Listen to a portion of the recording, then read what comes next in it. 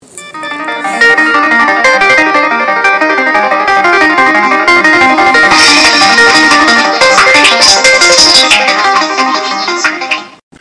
is Robert Martellacci, Chief Digital Curator of the Mindshare Learning Report, Canada's Learning and Technology e-magazine.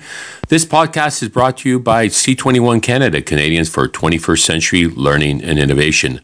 I'm honored to have joined me for a Mindshare Learning Moment, DJ Cunningham, the CEO of LearnStyle. Thank you for joining me this afternoon, DJ. It is absolutely my pleasure. Well, thank you so much for the tour of your facility yesterday, and I had a good opportunity to gain an appreciation for the awesome work that you and your team does in education. And perhaps you can share with us what inspired LearnStyle. What inspired LearnStyle was somewhat of a personal journey. I'm somebody that I shared with you yesterday who has struggled my entire life with a learning disability and ADHD.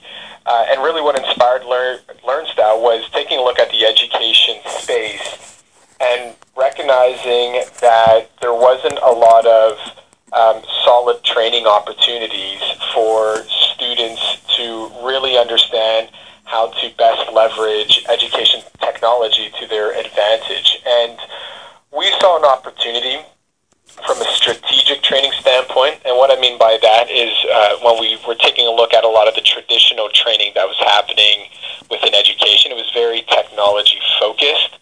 And what I mean by that, very point and click. Here's a program, here's how you turn it on, here's how you save it. But it was really missing an application approach, and that's where we kind of came in. And I drew upon my personal experience from using technology and primarily learning strategies to help overcome some of my learning challenges due to my learning disability. And we turned that into a training process, a training model. And that model has become one of our core products of which we really offer at LearnStyle. And at this point, we're the largest direct-to-student and direct-to-teacher provider of technology training here in Ontario. Well, congratulations on that. And what is your core product focus? You have a differentiated instruction tool that fascinated me that would be ideal for every student to experience, an identification of their learning style, if you will. Right, absolutely. So aside from the service side of the company, the other side of the company at LearnStyle is an app development side. And the core product that we've been working on for the last couple of years is a tool called Pulse. And what Pulse essentially is, it is a tool to support teachers. It's a tangible tool to support teachers with differentiated instruction.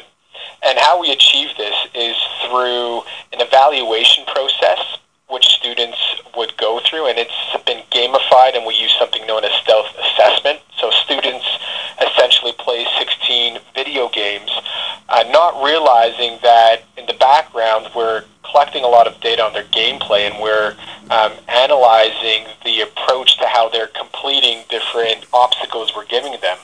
And through an analysis of their gameplay, we've created an algorithm that will indicate what students' learning tendencies are, whether they're visual or auditory or kinesthetic, so on and so forth. And that information is then displayed to a teacher in a dashboard format.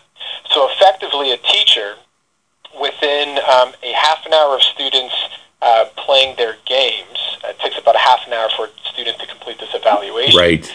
Teachers can have a somewhat of a curated view of what their students' learning profiles look like. And then the next step for the teachers, and where the true professional development comes into play, is that we start attaching high-yield instructional strategies that have been chosen based on the student learning profiles of which the teachers are interacting with. And we are showing the teachers the most effective instructional strategies that they can, in fact, use with those students. So the end result is a tool that's allowing teachers to be challenged in a professional growth way by showing them a wide variety of instructional strategies, but intelligently showing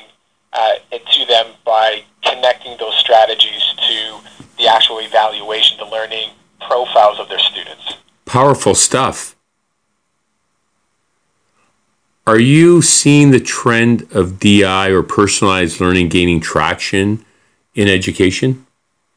Yeah, it is a great thought. And differentiated instruction is one of those things that the theory has been around for a long time.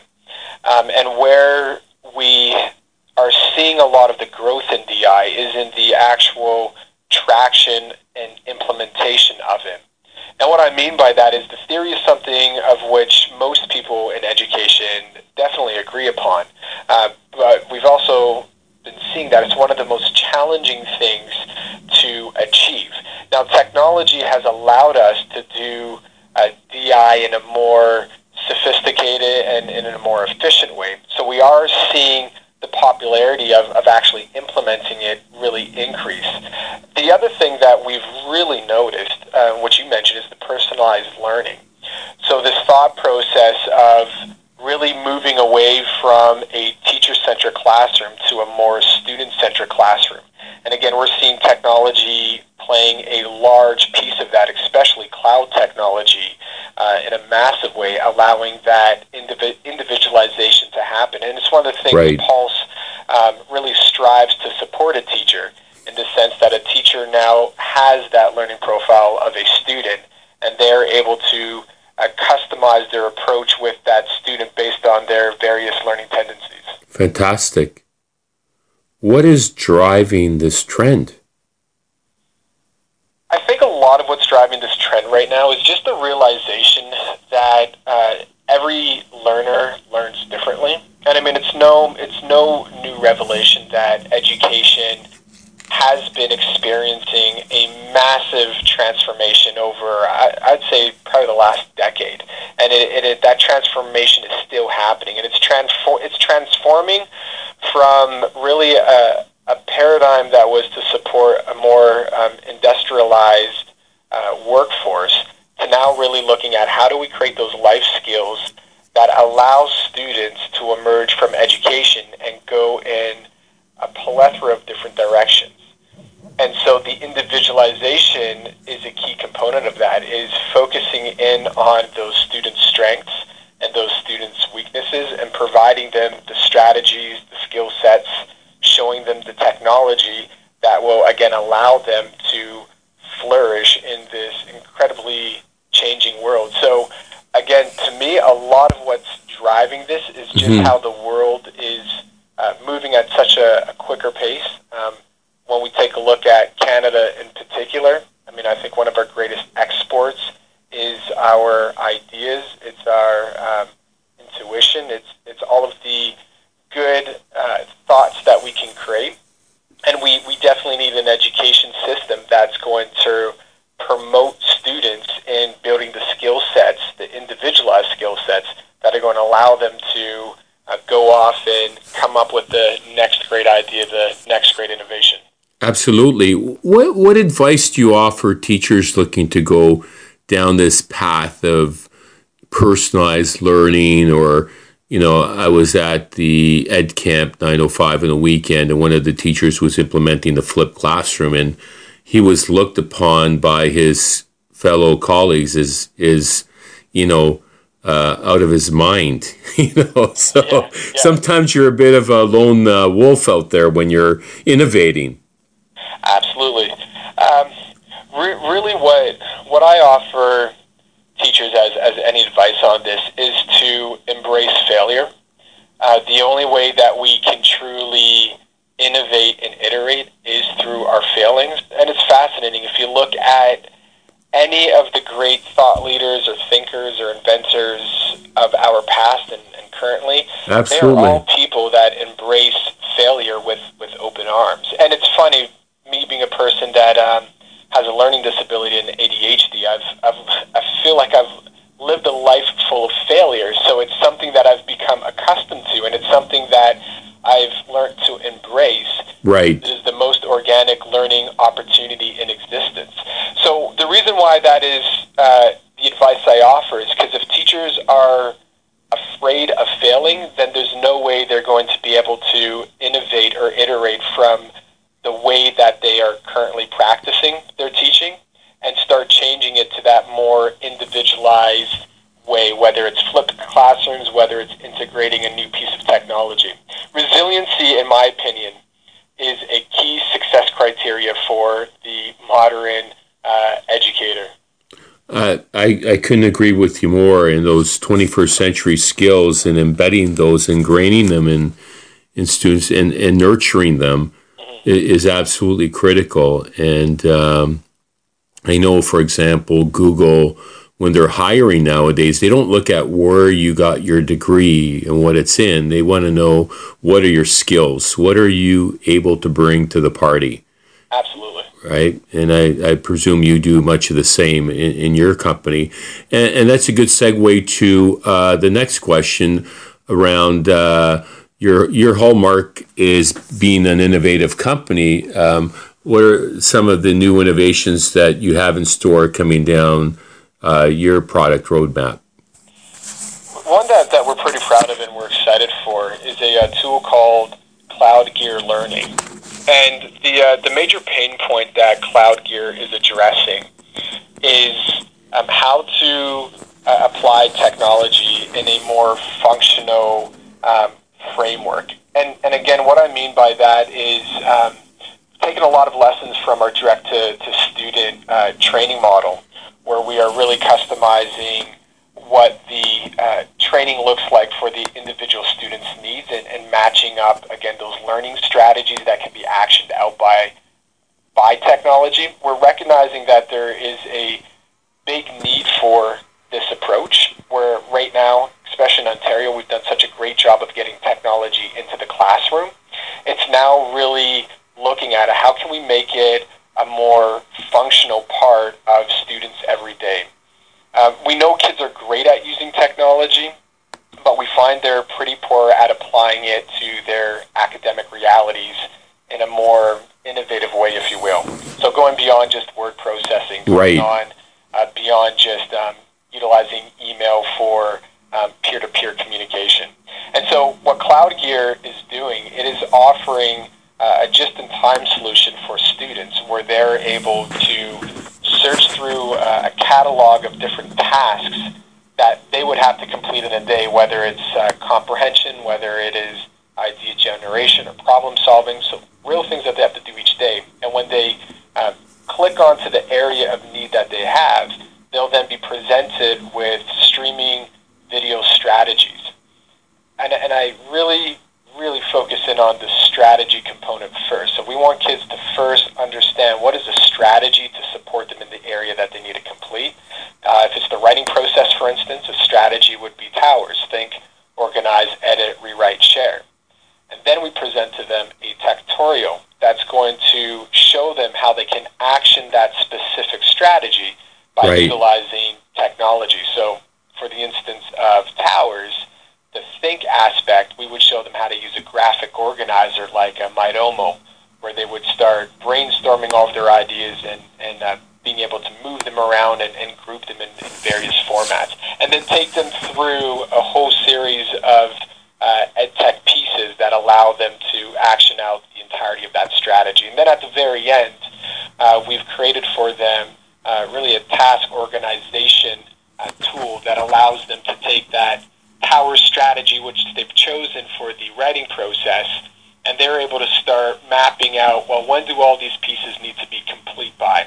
And all that's going to integrate into Calendar. It's going to integrate right into Drive if they're a Google School Board, so that they can start coming back to Cloud Gear as really the launch point for a lot of their academic work. That's super cool. Hey, I have to confess, I really admire your Twitter page and the number of followers. I mean, you're a bit of a rock star in the EdTech space at 32,000 followers, and I know I was on before you. What is your secret to success? It's a lot of engagement. Right. I've had the opportunity to share my story of growing up with a learning disability quite often. Keynoting conferences fairly regularly. Right. It's a lot. It's really been getting out there and just connecting with people that are in the space that I'm in, that are in education. I also have a great opportunity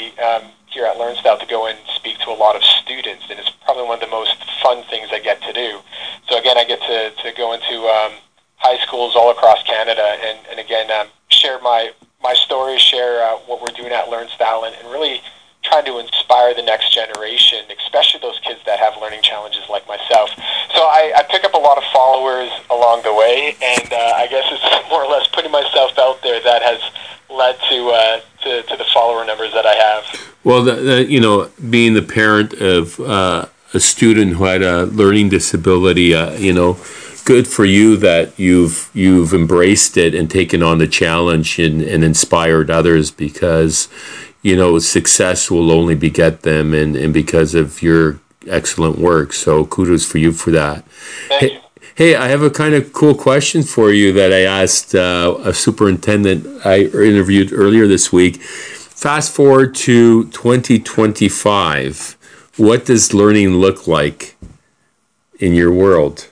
Wow, that's a fun question. Yeah, I thought it would be fun.